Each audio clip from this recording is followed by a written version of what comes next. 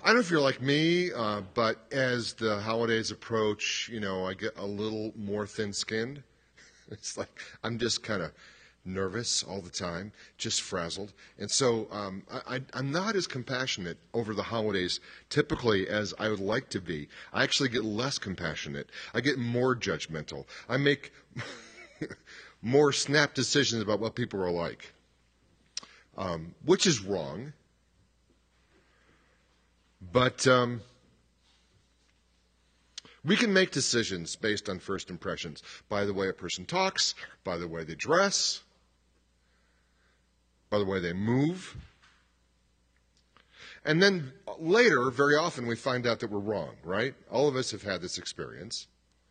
But then we keep doing it. And this can mess us up in relationships that are personal, relationships at work, relationships at school. I mean, we just keep doing it over and over again. So I want you to think really quick about someone that you have judged quickly and then had to reverse that decision later on. Anybody else like me where you've had that happen? Okay. For me, one of those people is John Swanger. A lot of you know John Swanger. He's a good friend of mine, but he didn't start out that way. As a matter of fact, if I look back, if I would have met John Swanger when I was 19 and he was 19, we would have not been friends, maybe even enemies. Because I had just become a believer. I was a pretty straight arrow before I became a believer. I didn't do a lot of things from the outside that looked like I needed to change. But I think I was aware of the darkness in my heart enough that I needed a Savior.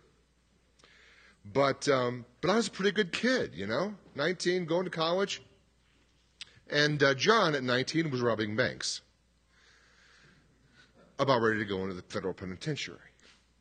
So, can you imagine if we had met at 19? We met sometime in our 40s, actually, for the first time, and I didn't like him. Cowboy hat, boots. I mean, he was walking around swaggering like he was cool, and I just thought, I don't like this guy. He seems arrogant and, he's got, I don't know what the deal was, but he just had this air about him, this confidence, I guess, that I didn't like. And then lo and behold, years later, he and I become the best of friends. He ends up being our landlord for Scum for several years and then plants what became Scum of the Earth in Seattle. He and his wife, Raylene, are two of our dearest friends for Mary and I. So there have been more than a few people that I've been wrong about based on first impressions. And if we go to our scripture reading today, we're going to encounter someone who has been judged by the ages based on a first impression that I think actually does not serve her well, and that is Bathsheba, one of the grandmothers of Jesus. The affair that David the king had with Bathsheba has become the stuff of legends. We know that she was beautiful. In fact, the first time we see her, she is bathing. Maybe that's why they call her Bathsheba. I don't know. And the stuff that follows is not only recorded history, but it's also been the subject of some not-so-great movies. Just talk to Kenny Miles. He'll let you know. Richard Gere, Alice Krige in the 80s, and then I think before that in the 50s, Gregory Peck and Susan Hayward. But still, the problem is that Bathsheba is forced to play this role of either the temptress or the beautiful victim, depending on who's writing the story. The truth of the matter is, when you take a closer look at Bathsheba, there's a whole lot more to her than meets the eye. Please forgive the pun. So in Matthew chapter 1, the genealogy of Jesus' stepfather, Joseph, Jesus' legal father, is through David's line, the King David's line, and through his son Solomon. Now, in Luke chapter 3, if you look, there's a genealogy there too, and most Bible scholars believe that's the line that comes through Mary. Now, in Greek, there was no word for son-in-law, so they just said they thought he was the son of Heli, H-E-L-I, the son-in-law of Heli, Joseph was. And we believe this line goes through Mary. Well, interesting thing. You go back to King David through that line, and it's all through a child that King David had with Bathsheba. So Bathsheba becomes Jesus' grandmother's on both sides.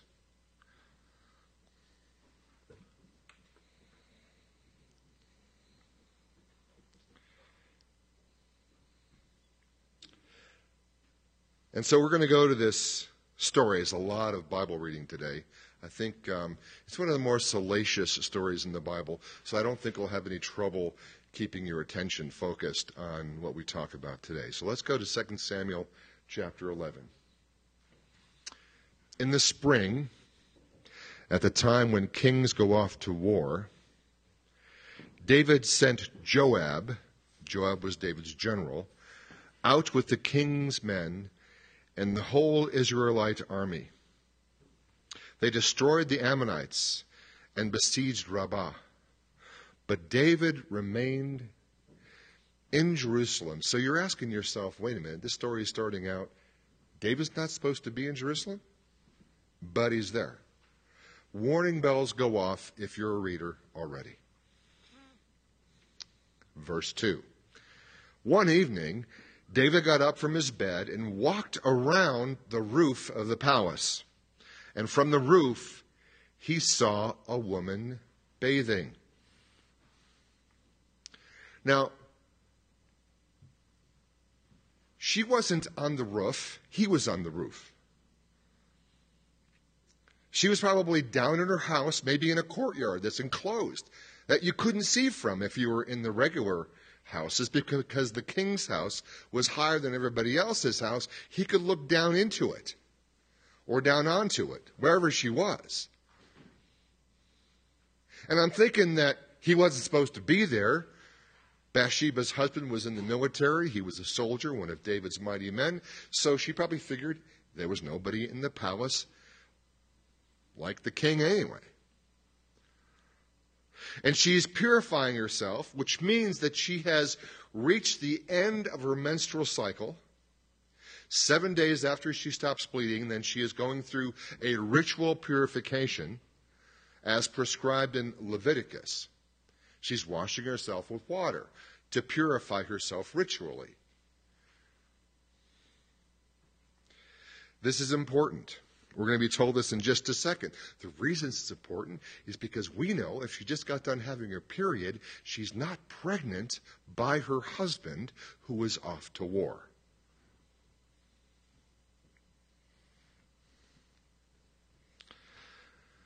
Let's keep reading. The woman was very beautiful. Go back one. The woman was very beautiful. And David sent someone to find out about her. The man said, "Isn't this Bathsheba, the daughter of Eliam, and the wife of Uriah the Hittite?" So what we find out right here in this sentence is that her husband is a foreigner, Uriah. He's a Hittite. He's not a Jew. He's converted to Judaism. He's got great respect for the Jewish people. He's got a great love for Jehovah, their God, and he's converted. We also know from other places in the Bible that Uriah has become one of David's most loyal, trusted soldiers, a mighty man in his own right. But we also find out that Bathsheba is a daughter of Eliam. Now, Eliam is one of David's mighty men. He's been a mighty man for a long time. And truthfully, what this tells you is that Bathsheba is probably old enough to be David's daughter. There's got to be at least a 20-year span between these people, in my opinion.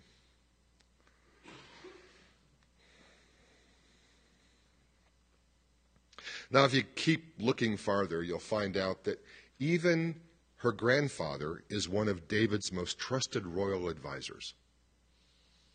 So she comes from a pretty good line of people who have been very, very good to David. Now, the fact that David doesn't recognize her is not so hard to believe. Why? Because he's probably never seen her except without a lot of clothing on. In those days, women wore very modest clothing. They were covered from head to foot. And so he's seeing a whole lot more of Bathsheba than he ever saw before.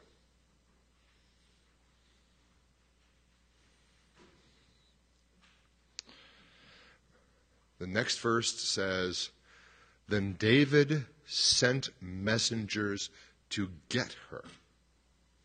Now, the force of the Hebrew word is to seize her. Lekah.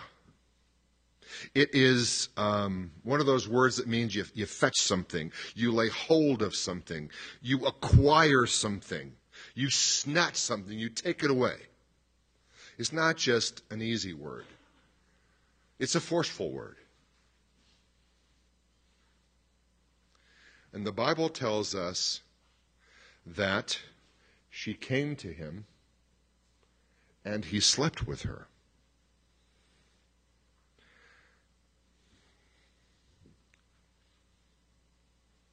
He slept with her. I want you to notice as we go through this that nothing negative is ever said of Bathsheba. If anybody is a victim in the women we've discussed so far, this Advent series and this genealogy of Jesus, it would be Bathsheba. The movies that portray her as, a woman who was bathing naked on her roof, knowing full well the king is there, looking over her shoulder to make sure he's watching, I don't find any basis in Scripture for that at all. And almost every movie wants to do that to Bathsheba. And the Bible says, "For she had purified herself from her uncleanness." So we know where she is in her menstrual cycle, which is, this is crazy. Can you believe how detailed the Bible gets here? David is one of the Bible's heroes. From the time he was a wee lad and he had to fight Goliath, we love David. He's awesome. He fights the giants, he kills the giants, he protects the sheep against the wolf and the bear, and he leads Israel's armies to glory. He writes the Psalms. He's a musician. He's like the Renaissance man of thousands of years past this. He does it all. We like David. And the Bible is about to lay him bare. Like just flay him open. The darkness in his life for the whole world and history to see. Then the Bible says she went back home. The woman conceived and sent word to David saying, "I am pregnant." That's all she gets. Those are the lines for this whole episode. In Hebrew, it's only 2 words.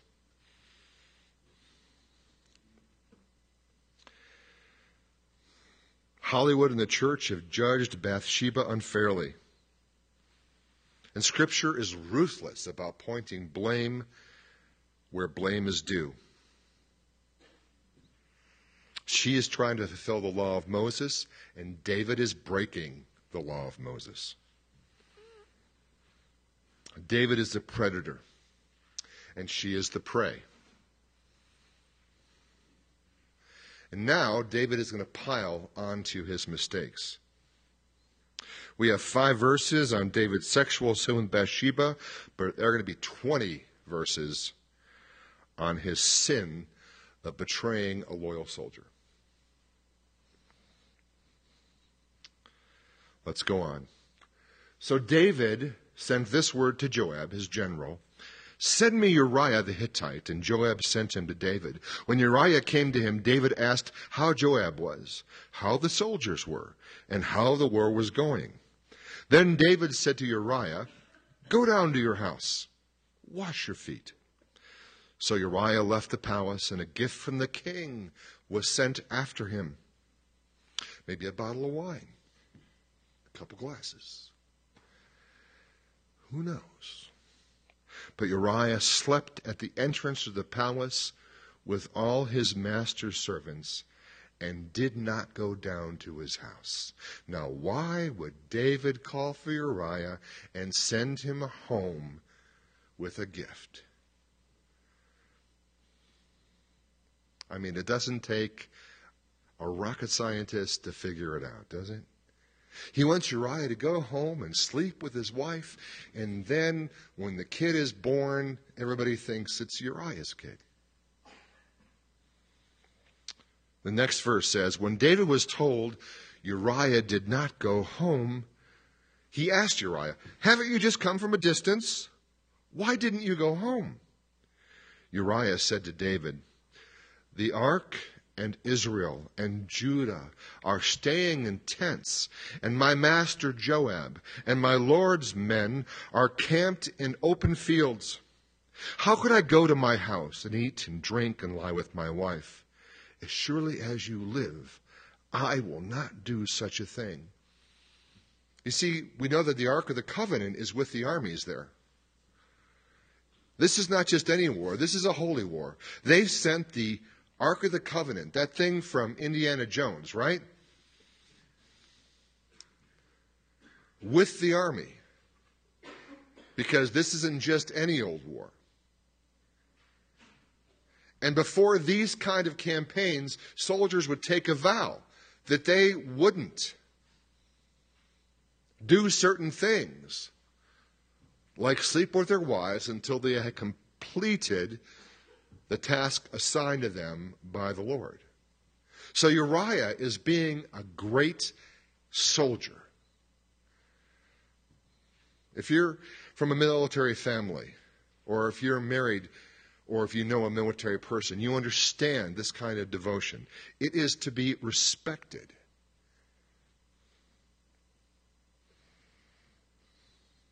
So Uriah sleeps in the barracks or whatever.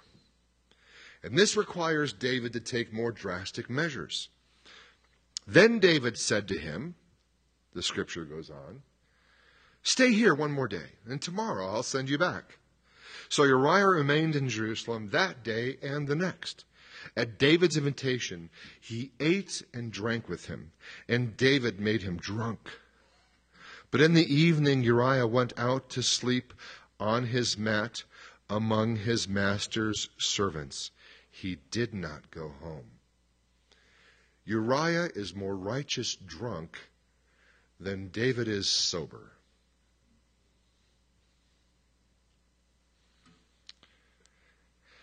And this is where it just gets despicable. In the morning, David wrote a letter to Joab and sent it with Uriah.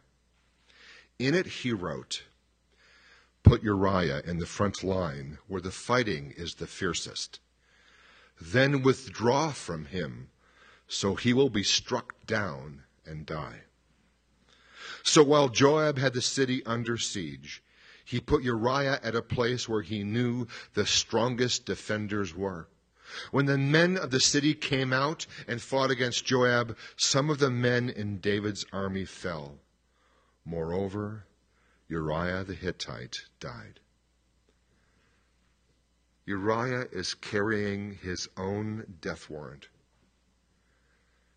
I mean, like, this is the stuff movie scripts are made out of. And he dies on the battlefield.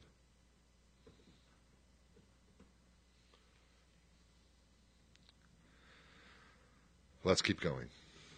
When Uriah's wife heard that her husband was dead, she mourned for him. These paintings, by the way, are all from paintings about the story. I didn't have to search very hard. She mourned for him. You've got to feel sorry for Bathsheba. She's been taken advantage of by the most powerful man in her world. And now her husband is dead. The standard period of mourning back in those days was 7 days for a husband. It would take someone like a Moses for the whole nation of Israel to mourn for 30 days. But 7 days was normal. I mean, there were no embalming techniques like we have now. They put you in the ground fairly quickly. And then there was the problem with widows being able to support themselves. So the Bible is very gracious in allowing them to remarry 7 days after their husbands had died. And of course, this is what happened with Bathsheba. After the time of mourning was over, the scripture goes on, David had her brought to his house, and she became his wife and bore him a son. But the thing David had done displeased the Lord. Yeah, no kidding. Think about Bathsheba for a minute now. She's gone from being the one and only wife of what appears to be a very good man. And now, she's in a harem of wives and concubines. She's one of many. Yeah, she's in a palace, but I think most women I know would pick the love of one man in a humble house over being one of many in a palace.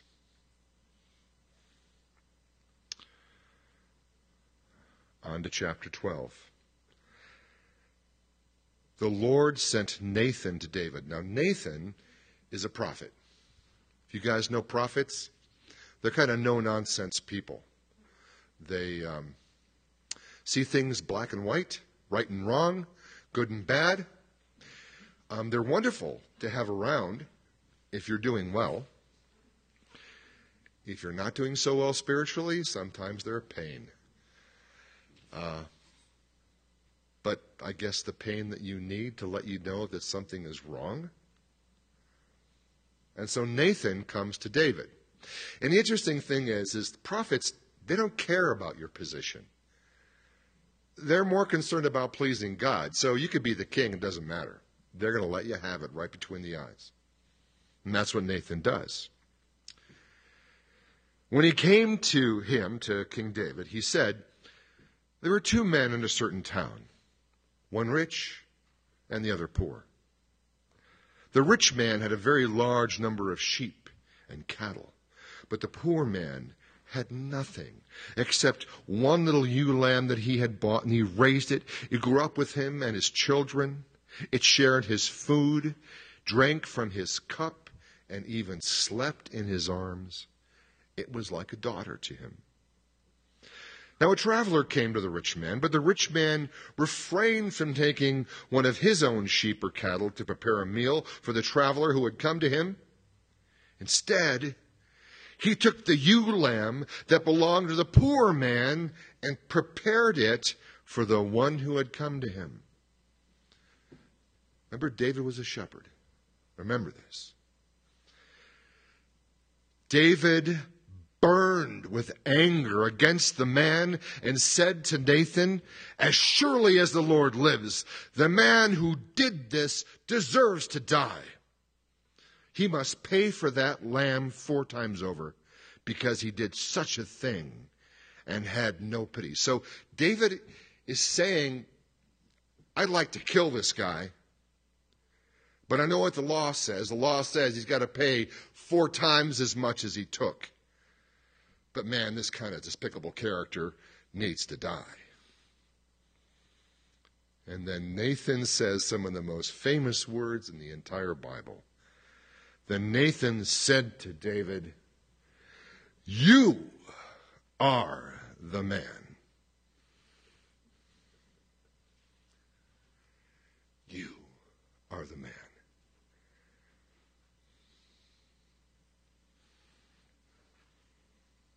I'm going to read you God's verdict. It's not going to be up on the slides. Just that picture will be. Kind of a storyboard. Remind you of what God is about to say concerning what David has done. God is not happy. This is what the Lord, the God of Israel, says. I anointed you king over Israel, and I delivered you from the hand of Saul. I gave you your master's house and your master's wives into your arms. I gave you the house of Israel and Judah. And if all this had been too little, I would have given you even more. David, if you were dissatisfied with what I had done for you, all you had to do was ask me, and I love you so much, I would have given it to you. And the prophet goes on, why did you despise the word of the Lord by doing what is evil in his eyes? You struck down Uriah the Hittite with the sword and took his wife to be your own. You killed him with the sword of the Ammonites. You killed him with the sword of the Amorites. Now, therefore, the sword will never depart from your house because you despised me and took the wife of Uriah the Hittite to be your own. This is what the Lord says. Out of your own household, I am going to bring calamity upon you. Before your very eyes, I will take your wives and give them to one who is close to you, and he will lie with your wives in broad daylight. You did it in secret, but I will do this thing in broad daylight before all of Israel.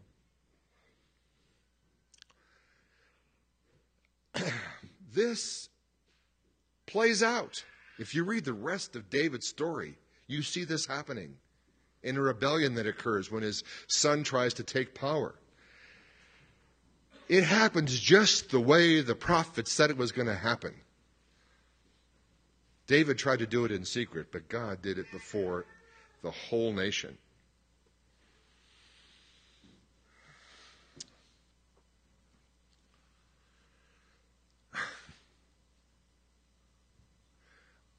He sins, he tries to cover it up, and God says no more.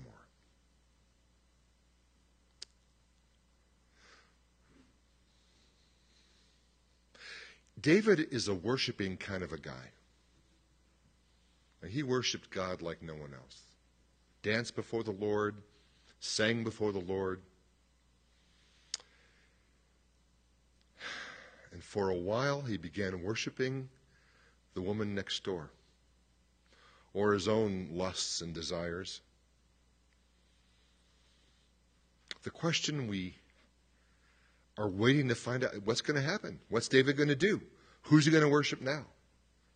What's his next move? Then David said to Nathan, I have sinned against the Lord. Nathan replied, the Lord has taken away your sin. You are not going to die, because he deserved to die.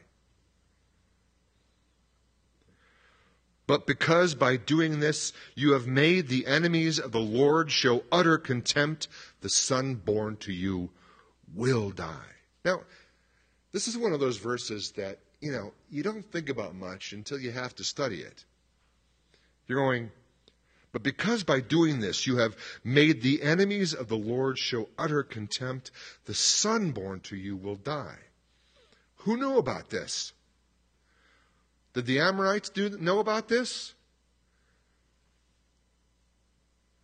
The Moabites, the Hittites, the Jebusites, the Cellulites, the termites? I mean, come on. Who knew about this? Nobody knew about this.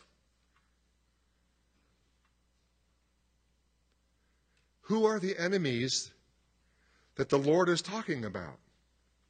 This is one of those deals where if you go to Ephesians 3 and you read that chapter, you realize that we play our lives out as individuals and as a church before an audience, a spiritual audience of angels and demons who are intent on looking into salvation history to see what God's going to do with the human race.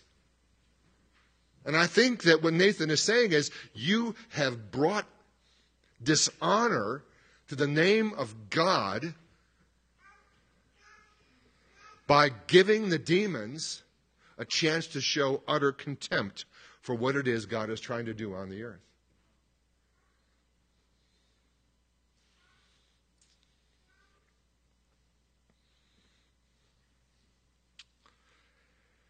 Let's go on.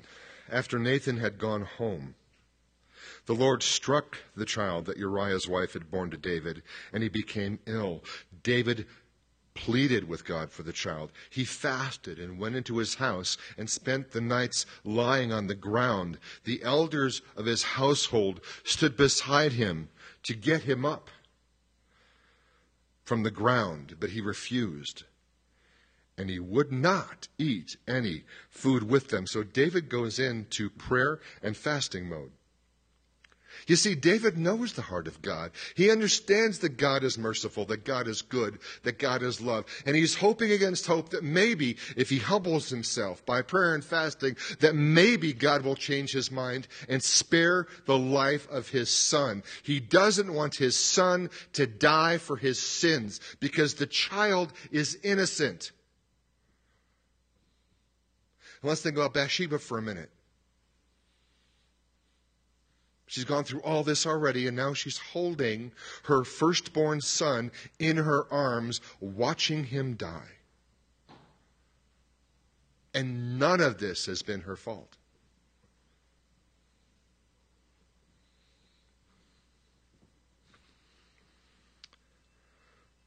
Back to the scriptures. On the seventh day, the child died.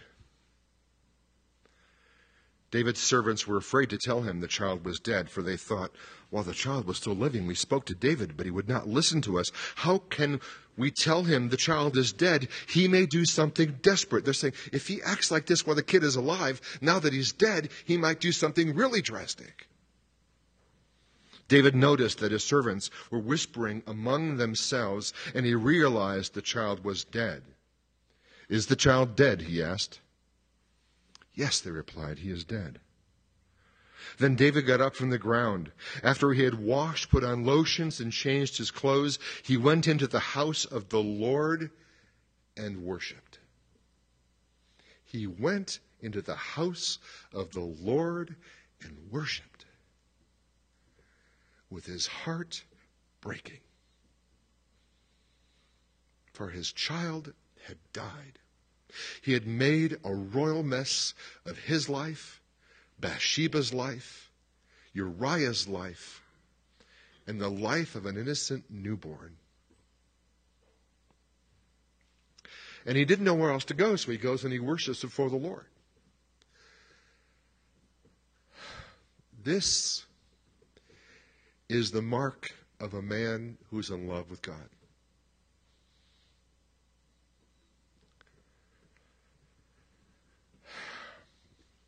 When you're a father and you discipline your children,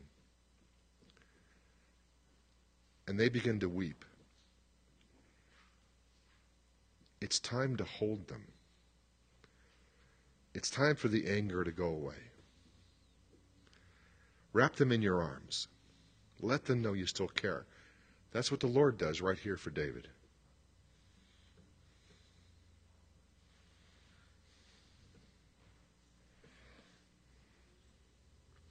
Then he went to his own house, and at his request they served him food, and he ate.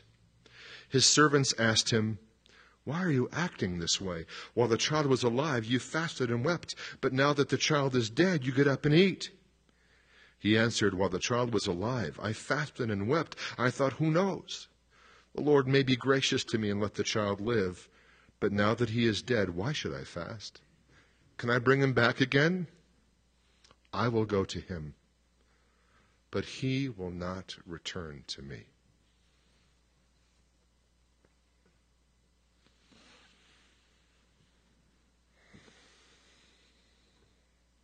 That's a reunion that I would love to have been able to see. There's a heavenly reunion of David and his unborn son, or his newborn son who was killed because of his own sin. That had to be a sight to behold. And then verse 24, then David comforted his wife Bathsheba, and he went to her and he lay with her. She gave birth to a son, and they named him Solomon. The Lord loved him, and because the Lord loved him, he sent word through Nathan the prophet to name him Jedediah, which means Jehovah loves. The one Jehovah loves.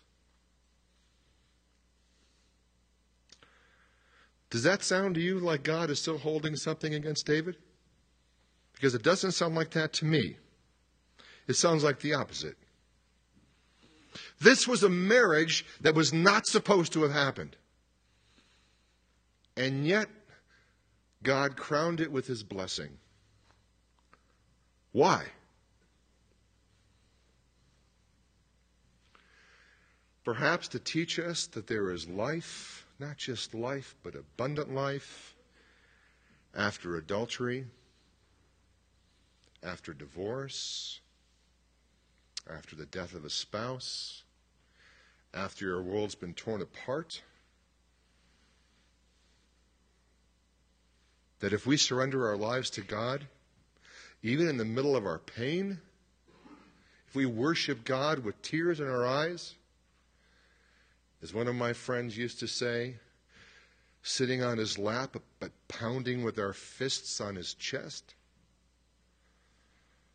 that God gives abundant life. Now here's the rest of the story. David has 3 other children with Bathsheba. One of them is Nathan, through whom the line of Mary is traced in Luke chapter 3. Nathan. Bathsheba and David named their other son Nathan.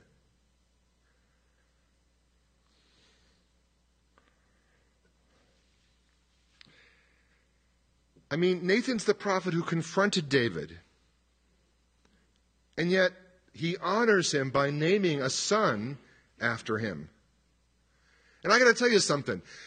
If you, in all righteousness and humility, go to a friend who is straying away from God, and you're prophetic and you say, you should not be doing this thing, your friend is not going to like you. But he or she will respect you, and maybe they'll name their children after you, or one of their children after you, down the road.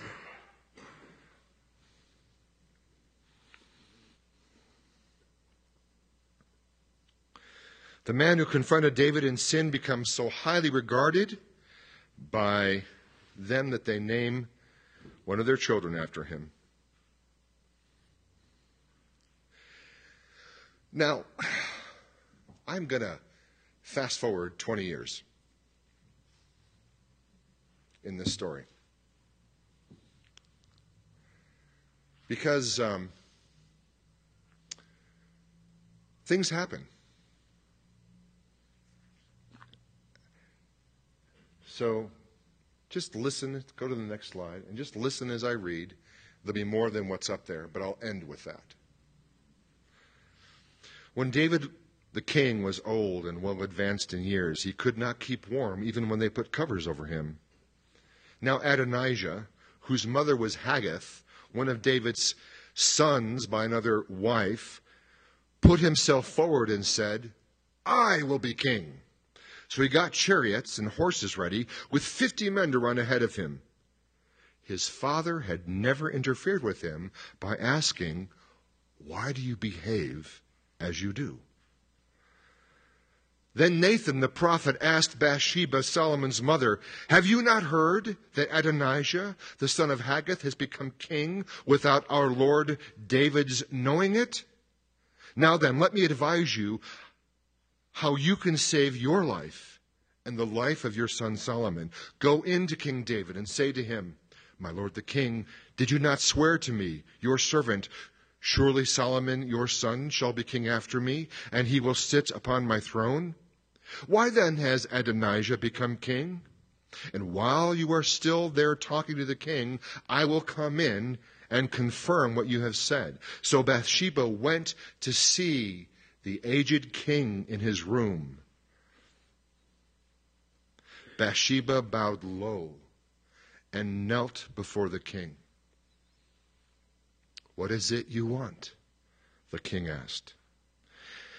She said to him, "My lord, you yourself swore to me, your servant, by the Lord your God, Solomon, your son, shall be king after me, and he will sit on my throne. But now Adonijah has become king, and you, my lord the king, do not know about it. He has sacrificed great numbers of cattle, fattened calves, and sheep, and has invited all the king's sons, Abiathar the priest, and Joab the commander of the army. But he has not invited Solomon, your servant. My lord the king, the eyes of all Israel are upon you to learn from you who will sit on the throne of my lord the king after him. Otherwise, as soon as my lord the king is laid to rest with his fathers, I and my son Solomon will be treated as criminals." Now that's a euphemism. She's going to get executed, as will Solomon. That's the way it was done back then. Any other pretenders to the throne were cut off. All over the ancient Near East. While she was still speaking with the king, Nathan the prophet arrived, and they told the king, "Nathan the prophet is here." So he went before the king and bowed with his face to the ground. Nathan said, "Have you, my lord the king, declared that Adonijah shall be king after you, and that he will sit on your throne? Today he has gone down and sacrificed great numbers of cattle, fattened calves, and sheep. He has invited all the king's sons, the commanders of the army, and Abiathar the priest. Right now they are eating and drinking with him and saying, 'Long live King Adonijah!' But me, your servant, and Zadok the priest, and Benaniah son of Jehoiada, and your servant Solomon, he did not invite. Is this something my lord the king has done, without letting his servants know who should sit on the throne of my lord the king after him?" Now we go up here. No, back there. Then King David said, "Call in Bathsheba." So she came into the king's presence and stood before him. You know, Bathsheba's always been able to stir up the king. At first physically, but now spiritually. And for the good. The king then took an oath. "As surely as the Lord lives, who has delivered me out of every trouble, I will surely carry out today what I swore to you by the Lord, the God of Israel. Solomon your son shall be king after me, and he will sit on my throne in my place." And then the Bible says that she bows low before David, and kneeling before him says, "May my Lord King David live forever," which of course isn't going to happen. She knows it.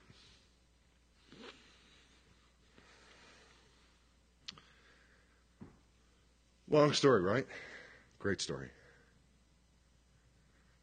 So I want to look at the two characters of David and Bathsheba. This is a painting by Marc Chagall of David and Bathsheba. You can probably see them both in it. It's one of my favorites.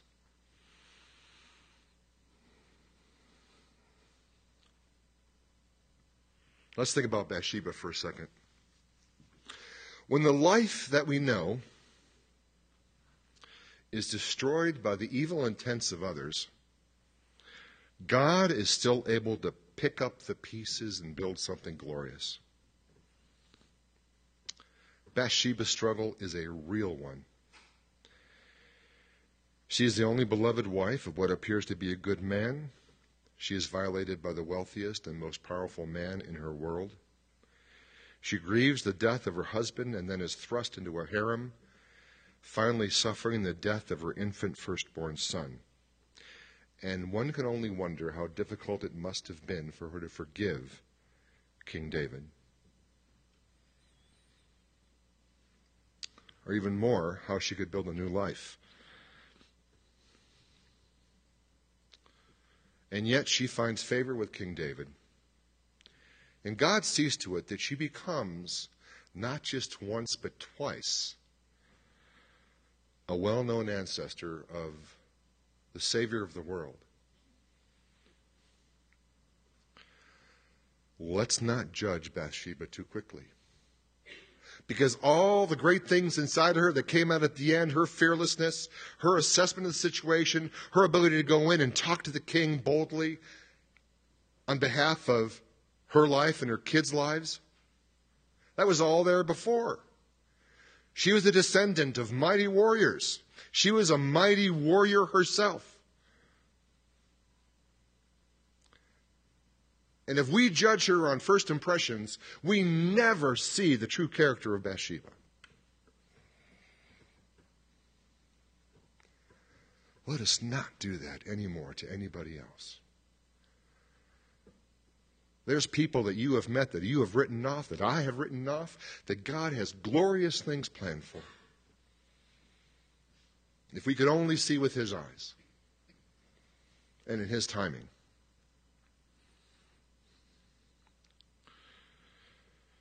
She starts out a victim, she winds up victorious. She loses a child, but she gains children. And her son is promised the throne. In the years that follow, Bathsheba finds her voice. If you keep reading in the reign of Solomon the king, she actually has quite a bit to do with the government of the country. I mean, she is a force to be reckoned with. She's the queen mother. She's the dowager queen.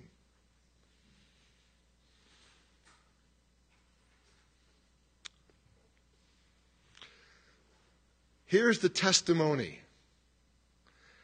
that we learn from Bathsheba, that what was done to me does not define me.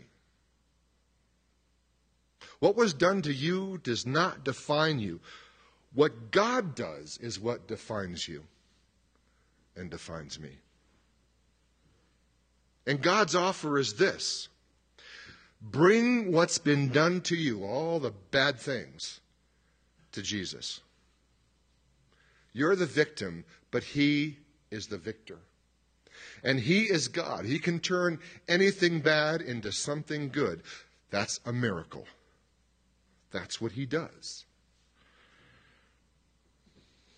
I would hope that your response today, if you're in a position like Bathsheba was in, will be to place your hope in the redemption of Jesus. The redemption of Jesus. That Jesus can redeem your life. Like we redeem coupons. You buy them. What happens when you have coupons? The manufacturer buys them back from you, right? God buys back our troubles. He pays us for our troubles. He transforms us by a power that's only His, by His mercy and grace. If you're a victim, like Bathsheba, that can be your response. Put your hope in the redemption of Jesus. But maybe you're not a victim. Maybe you're a victimizer, because truthfully, sometimes we're both.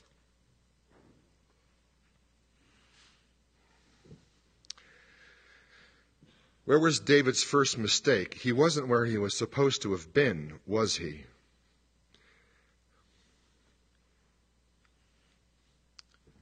Maybe you're not where you're supposed to be sometimes. Maybe you're in the wrong part of town. Maybe you're sitting in front of the computer when you should be asleep in your bed. Maybe you're stepping into a group of gossips at work when you should be at your desk.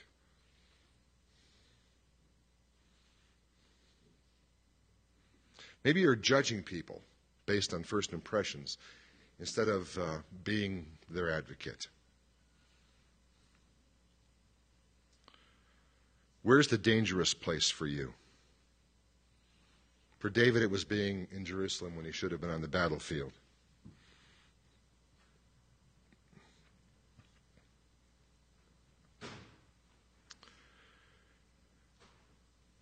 Bathsheba suffers for David's sins, as does David and the firstborn son. James, the apostle of Jesus, says this much. James 1:13, when tempted, no one should say, God is tempting me, for God cannot be tempted by evil, nor does he tempt anyone. But each one is tempted when? By his or her own evil desires. He or she is dragged away and enticed. Then after desire has conceived, it gives birth to sin. And sin, when it is full grown, gives birth to death. Sin leads to death.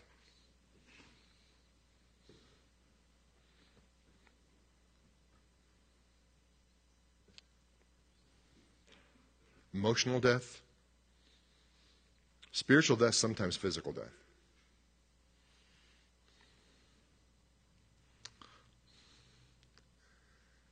What do we learn from the life of David in this story? David's testimony is this, that what I have done does not define me. What you have done does not define you. What God does defines you.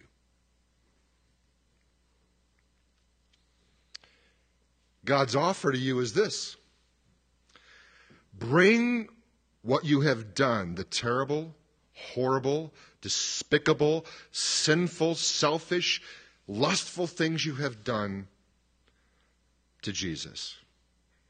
You're the victimizer. All you got to bring to Jesus is crap. But he's asking for it. Bring it to Jesus. He will take it. And it's interesting that in this story,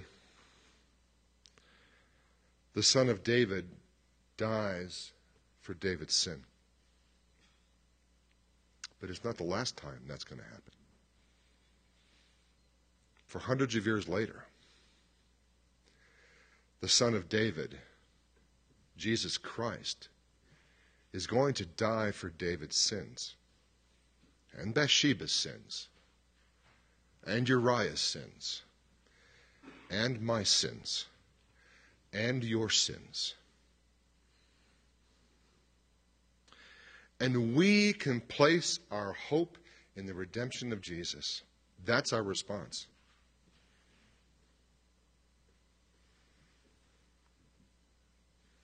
What you've done and what was done to you,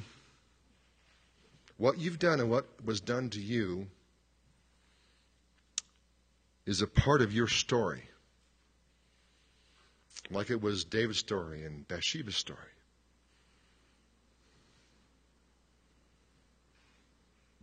But what has been done to you and what you have done is nothing compared to who lives within you if you've accepted Jesus Christ as your Savior.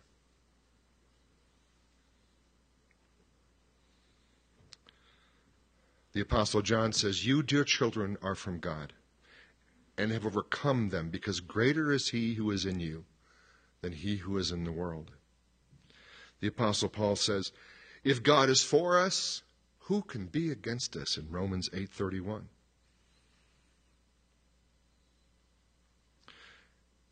"I have told you these things so that you in me may have peace. In this world you'll have trouble," Jesus said. "But take heart. I have overcome the world." God's redemption is at hand for each of us, whether we be the victim or the abuser. It's what we symbolically wait for during Advent, is the coming of the Christ child who is celebrated, who will take away our sin. He is the son of David, who died for David's sins, who died for Bathsheba's sins, who died for Uriah's sins, who died for my sins and your sins. So let's remember, as I light the Advent candles, that this candle today is a candle of hope. It's hope that God, coming Messiah, will forgive us, will save us, restore us. We have hope in the second coming of Jesus, who was raised from the dead. We have hope that our Savior has come to save us from our sins, what we've done and what's been done to us. So let's prepare to welcome Christ into our hearts this Christmas. And I'll end with this psalm. Out of the depths I cry to you, O Lord. O Lord, hear my voice.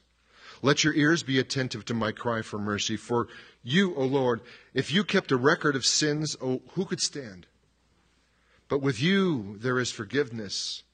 Therefore you are feared. I wait for the Lord. My soul waits, and in his word I put my hope. My soul waits for the Lord, more than watchmen wait for the morning. More than watchmen wait for the morning. O Israel, put your hope in the Lord, for with the Lord is unfailing love, and with him is full redemption. He himself will redeem Israel from all their sins. And all God's people said, Amen.